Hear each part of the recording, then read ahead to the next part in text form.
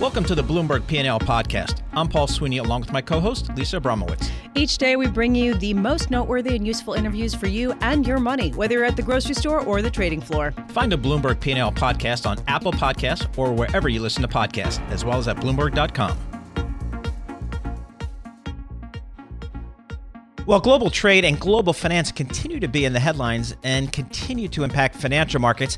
To get the latest on some of the key global issues, we turn once again to Bill Rhodes. Bill is president and CEO of William R. Rhodes Global Advisors. He's also author of the book Banker to the World, Leadership Lessons from the Front Lines of Global Finance. Bill joins us live here in our Bloomberg Interactive Broker studio. So, Bill, let's turn our attention to Latin America. Argentina in the news. This kind of blew up yesterday with yields on government bonds rising to the highest level since a country was last in default. Stocks in the peso were in free fall. What's the latest from Argentina? Well, I think the problem in Argentina, as we were discussing in the break, is that when Macri came in, everyone had great expectations. I actually did a piece for Bloomberg the first week he was in office. What happened, though, is he frittered away his time. So instead of implementing tough economic reforms up front, like Fernando Enrique Cardoso did with the Real Plan, and Belsarovich did with Poland when Poland broke away from the Soviet Union, he frittered it away and he called it gradualismo, the Spanish term for do it gradually. And the reason he did that was because he thought it would help him politically. But if you don't take the tough measures up front, it blows up in your face. And last year when I was there, they were just firing the head of the central bank, blaming him for it. They put in the Minister of Finance, and he lasted 2 or 3 months, Caputo, and then he resigned or was fired because they did not want to take the tough steps. Now, the IMF has got their necks out there, just like they did on Greece, because they've given them the largest program ever. It's over $50 billion, and they can't be very happy now because inflation is over 50%. The country's deep into recession. Elections are in October, and all of the polls show, believe it or not, Christina Kirchner, who people thought would be in jail by now, says she's going to run, and she's running ahead of Macri. Right, she's going to win. And now he's slapped on price controls, and having restructured the country more than anybody else in history 5 times, every time they get into price controls, it doesn't work. And you remember you had a bad ending of Alfonsín, you had a bad ending of De la Rua. The press in Argentina is full of that. I hope it doesn't happen because I think Macri has the right intentions, but time may have run out. And so he's got to use the rest of his time to implement these reforms. It may be too late. So I remember all the way back maybe 2 years ago when Argentina was selling 100-year bonds and investors were piling in, and the biggest institutions were saying, Argentina is a recovery story, never mind the fact that it's defaulted 5 some odd times in the past 100 years. Here we are, the chances of potential default being priced into the market of Argentinian debt over 60% currently, up from 22% a year ago. In your perspective, what are the chances that we see yet another Argentinian default? Well, I certainly hope we will not, but there's still time to take some of these tough measures, but it's not like putting on price controls. And the economic team down there was very slow to recognize the problems. And those who did recognize it, unfortunately, Mauricio got rid of. And so it's like my father taught me when I was a young man. He said, Bill, the road to hell is paved with good intentions. And Macri has all the good intentions. But if you don't take the proper steps, you could have more problems. And so the markets are now fixated on Argentina. How people would have bought 100-year bonds. And when you asked me that earlier in the break, I said because there's too much liquidity still sloshing around with all the emphasis on central banks providing liquidity, the reach for yield, and people are desperate for that. So they went into all sorts of things, including those bonds. But, it's not just Argentina. Let's take a look at what's going on in Turkey. Look at the inflation rate in Turkey. They're in recession.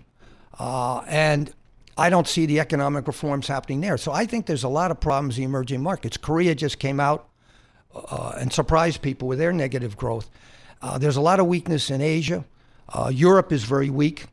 When you look at Germany, the industrial figures, you look at Italy, and of course Brexit's unsettled. So the one part of the world which is booming for the moment is us, the U.S. But we can't be the locomotive for the rest of the world forever. Well, how about going back to Latin America, Venezuela? What's your current view there? It is such a difficult situation. What's your current view there? Well, I lived there 13 years. My daughter was born there, so I have a very strong feeling for what's going on there.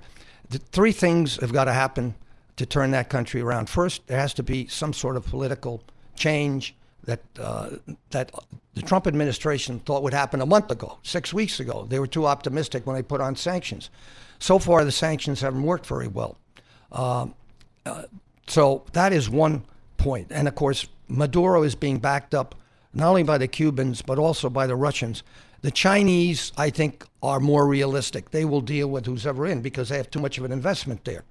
And I think the second point, which is what disturbs me so much, and I'm spending a lot of time on, is to try and help on a humanitarian situation. Here's a country, when I lived there, which was the wealthiest country in Latin America, had the best medical system. Malaria didn't exist. It had been stamped out years before. Now you have a malaria outbreak in parts of the country.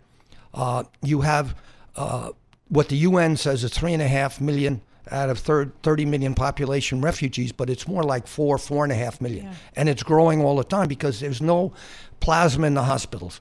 There's no antibiotics in the hospitals. People are dying. And you see some of these people that go across the border to Brazil in Roraima State, or go across to Colombia or elsewhere.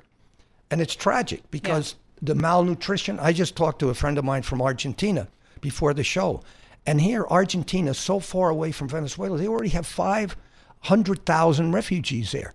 I'll be going down and talking with the president of Ecuador about what can be done with the Venezuelan refugees in Ecuador. So I'm working with a very well-trained, experienced epidemiologist who's a standout person in this field to see if we can do something. We're talking to the Inter-American Development Bank to see if we can do something for the refugees outside. But what's really needed in the country, they've got to allow in aid, humanitarian aid, and they now say they'll allow in some Red Cross aid, but really not clear. And of course, the last thing, before you ask me, is what's going to happen with the economy and the debt, because this is going to be the mother of all debt restructurings.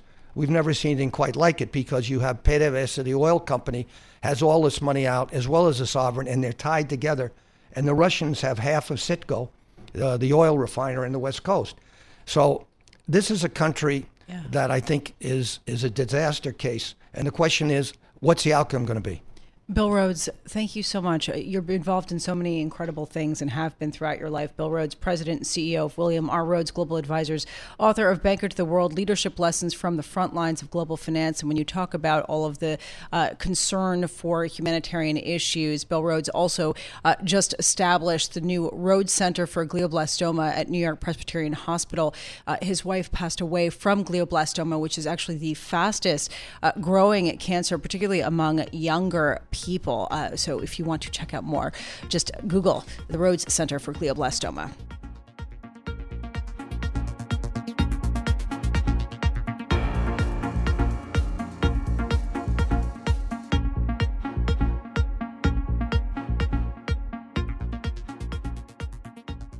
Intel reports after the close today. Anand Srinivasan covers all things on the tech chip side for us. He's a senior semiconductor and hardware analyst for Bloomberg Intelligence. He joins us here in our Bloomberg Interactive Broker studio. So Anand, again, a big rally in chip stocks. What's driving it? Look, I mean, semiconductors are certainly the tip of the spear. We tend to be, or the chip stocks tend to be incredibly forward-looking, and they are prognosticating an incredible second half. Now, if you listen to what TI said on the call, that is likely slower to materialize, potentially lower in magnitude. But if you look at SK Hynix, which reported earnings last night, their optimism is actually magnifying. So they're starting to see strength potentially as early as second quarter and in the second half.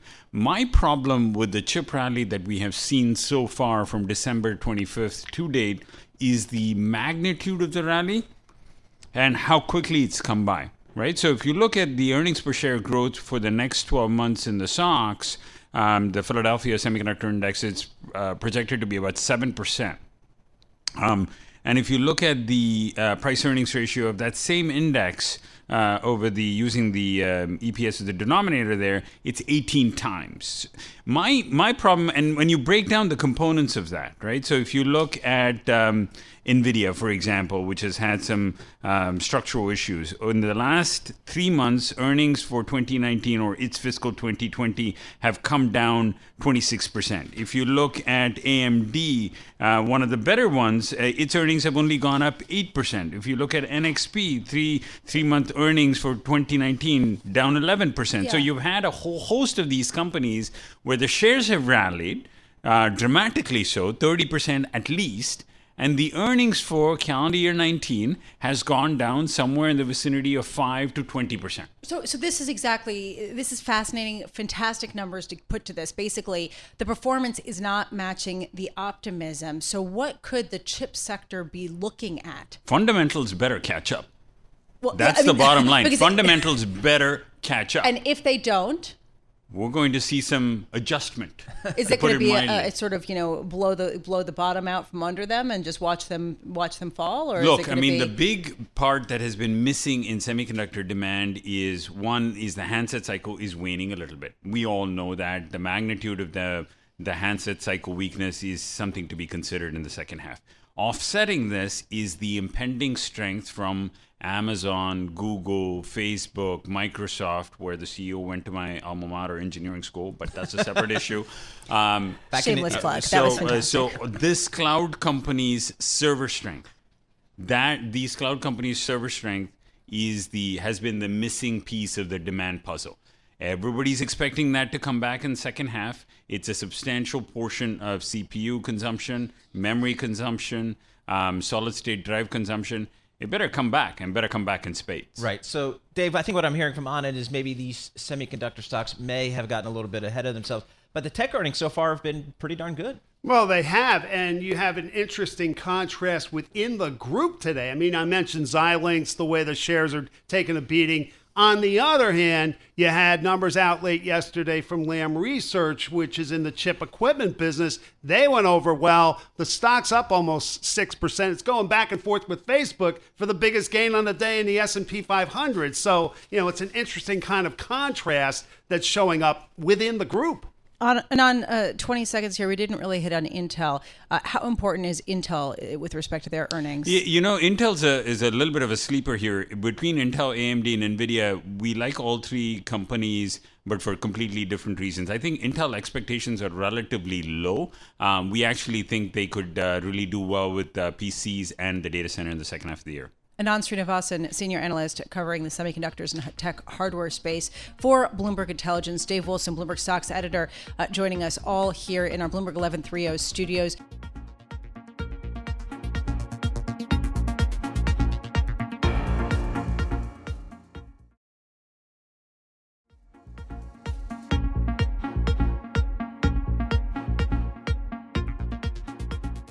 The question isn't how good were Tesla's reported earnings yesterday. It was how terrible were they? And to answer that question is David Kudlach, CEO and Chief Investment Strategist at Mainstay Capital Management, overseeing about $2.5 billion from Michigan. David, thank you so much for being with us. Tesla reported earnings that were below already very low expectations and talked about raising capital even after Elon Musk has said that he wouldn't need to raise capital. Shares down 2.2%, and that's it. What was your take on these earnings? Good morning, Lisa. Yeah, I was surprised even at how big a loss it was going to be. We had consensus estimates at about 69 cents per share, and FactSet had it a little bit of $1, but when it came in at near $3 per share loss, even more than we thought. We knew it would be worse than consensus estimates. It was really a miserable quarter all the way around when you consider the news we got on deliveries earlier in the month, and now what we thought would adversely impact earnings. This is definitely a very bad quarter for Tesla. So, David, it seems like Elon Musk is kind of on the earnings call opened the door just a bit as it relates to an equity capital raise. What do you think is the outlook there? Does this company need to raise money? How much did they need to raise? When did they need to raise it? Well, they do need to raise capital. They talk about having about $2.2 billion cash on hand. But if you take away customer deposits, that falls below $1.5 billion. They are burning cash. They went from cash generation in the latter half of the year, the latter part of the year, back to a burn rate near $1 billion in this first quarter. And, they thought they would have cash coming in from this, increasing sales of the Model 3 along with sustained sales of Model S and Model X. That hasn't happened. He's calling for 90 to 100,000 deliveries in the next quarter. I think he's dreaming when you look at what the deliveries were in the first quarter. So the cash isn't going to come from sales. They're going to have to raise cash. It's an inevitability.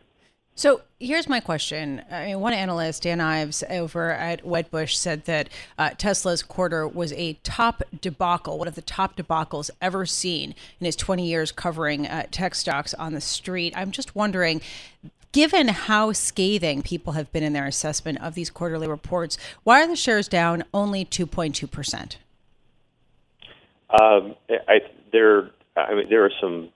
There's a following for Tesla that I think some real believers in the stock.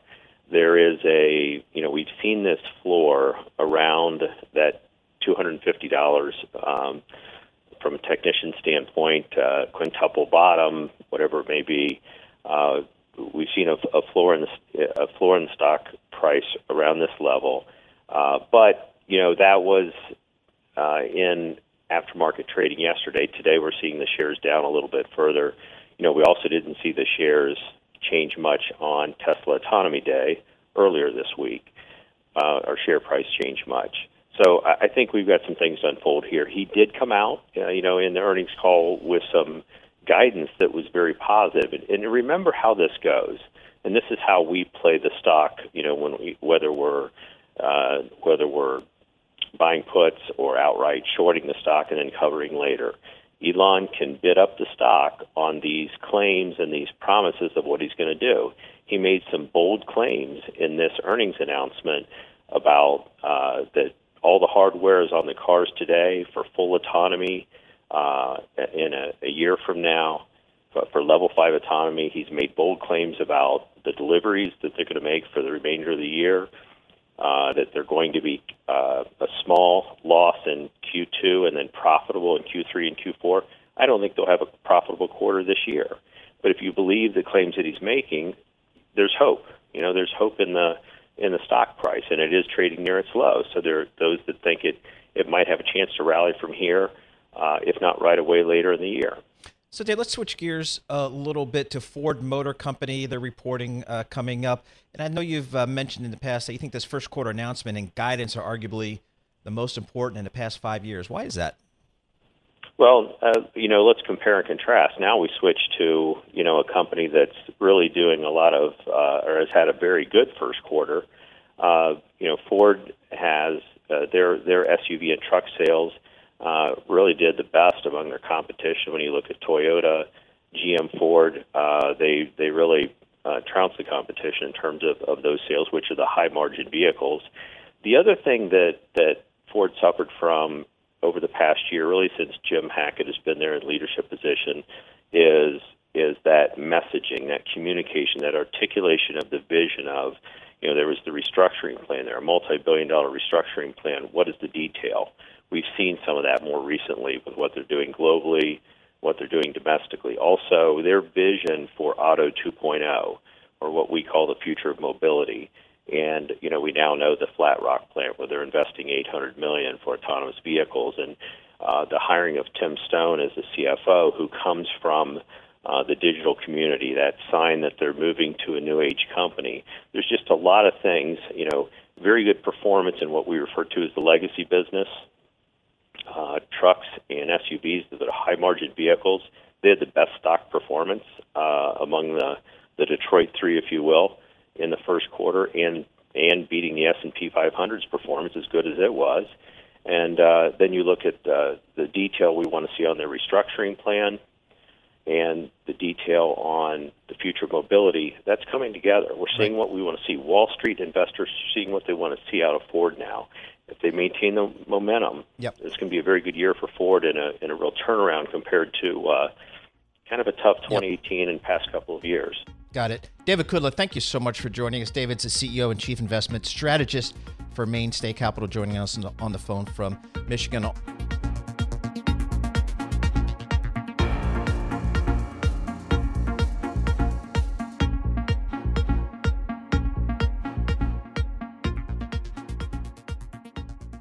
Well, right now, traders are pricing in the high increasing likelihood of a Fed rate cut in the near future, perhaps even later this year. And as they do so, our Bloomberg Opinion columnists are trying to figure out what the Fed should do in the next downturn, because they don't really have that much ammunition. One proposal: buy municipal bonds, and that comes from Brian Chapata, who is a Bloomberg Opinion columnist. So, Brian, why was that the solution that you see as something that is potentially attractive for the Federal Reserve? Yeah, so I guess I got a lot of feedback on this. So first of all, I'm sure you did. The caveat is that if it's another recession and the Fed uses all of its ammunition as it has in the past, it's done the rate cuts, it's done the typical QE, and there's still issues, what do you do?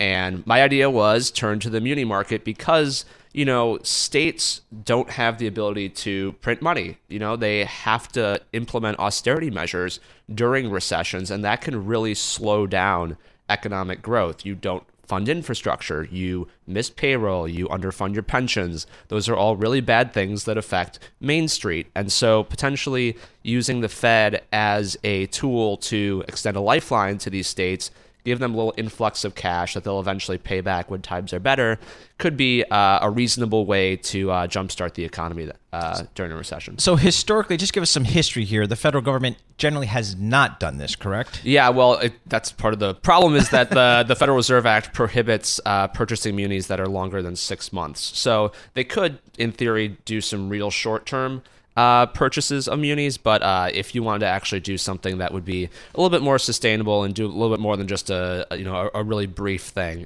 they'd have to amend the Federal Reserve Act. This would be somewhat challenging, though, also from a who's your favorite child kind of point of view, right? I mean, basically, how do they decide which municipal bonds to buy, which projects to finance, given the fact that there are thousands of QSIPs? This is a very idiosyncratic market. A lot of small issuances. Yeah. Would you basically have an active portfolio manager buying munis at the Federal Reserve? Yeah, well, my idea was sort of, keep it at the state level. And as far as precedent goes, you do have the European Central Bank going out and purchasing debt of various sovereign countries within of everything and anything. Yeah, right. Within its purview. So, I mean, there is precedent for, effectively, setting a standard and going out and doing it across a variety of credit ratings and sort of credit worthiness. So that was the idea. And obviously, the muni market's on fire right now, so there's no reason to do it yet. But this is, again, sort of talking about a hypothetical down the road if we face some sort of, problematic recession that typical QE buying treasuries won't get us out of. So is there any support in Washington or any folks in Washington or at the Fed thinking about this kind of move? You hear about this every once in a while because I did go back and see if this was proposed before, if I was the very first person. And sure enough, you go back to 2010, things like that. There was the Build America Bonds program, which was more of a federal stimulus. But I think the question is sort of, is there a political appetite? The joke about infrastructure week is that, it never comes because there's never this push to actually fund infrastructure, even though presumably it's a bipartisan issue. So it remains to be seen exactly what the appetite is in Washington. You mentioned real quick that munis were on fire. We have seen record inflows into muni funds. Why? I mean, I think it's pretty clear that right now the cap on state and local tax deductions is really making people realize that if you want to lower your state income tax rate, there's a really easy way to do it, and it's buying muni bonds within your state. This has always been an option to everyone, but before, if you had a large state and local tax bill, you could deduct it, obviously, from your federal taxes, which means that it wasn't so onerous. But now you're effectively getting penalized for that. And so munis are an easy way to reap some income. And I mean, the rates are so low, especially relative to treasuries on munis. It's a real question of how long this can keep going on. But so far, so good. Right. Very good. Brian Chapetta from Debt Markets columnist for Bloomberg Opinion. He joins us here in a Bloomberg Interactive Broker studio. Brian, thanks so much for that novel idea. Thanks for listening to the Bloomberg P&L podcast. You can subscribe and listen to interviews at Apple Podcasts or whatever podcast platform you prefer. I'm Paul Sweeney. I'm on Twitter at PT Sweeney. I'm Lisa Abramowitz. I'm on Twitter at Lisa Abramowitz1. Before the podcast, you can always catch us worldwide on Bloomberg Radio.